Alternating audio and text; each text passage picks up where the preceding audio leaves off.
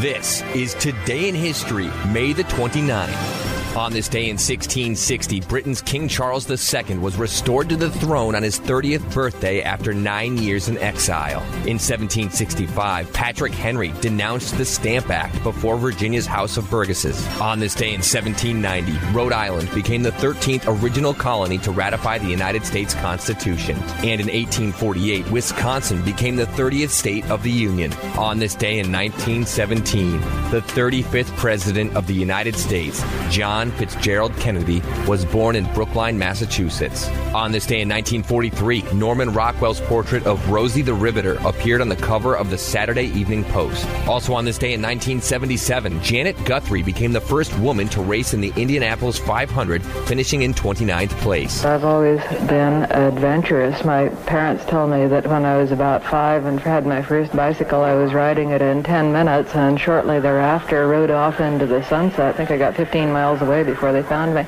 And it's sort of been like that ever since. I made a parachute jump at 16 just because I really wanted to, and it took a lot to talk my father into it. But after a season of jumping off the roof of the house and practicing landing rules, he was finally persuaded I really did want to do that.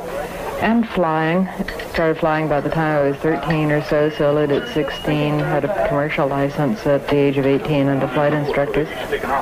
Then I discovered race cars after I got out of college. In 1988, President Ronald Reagan and Soviet leader Mikhail S. Gorbachev opened their historic summit in Moscow.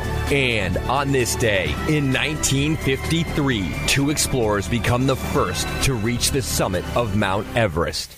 The basic reason for our success is the accumulation of experience and information provided for us by all our illustrious predecessors on the mountain. May 29th, 1953, at 11:30 a.m., Edmund Hillary of New Zealand and Tenzing Norgay, a Sherpa of Nepal, became the first explorers to reach the summit of Mount Everest, which stands at 29,035 feet above sea level and is the highest point on Earth. News of the achievement was rushed from the expedition's base camp to the nearby radio post and then sent by coded message to London, where Queen Elizabeth II learned of the success on June 1st, the day before her coronation.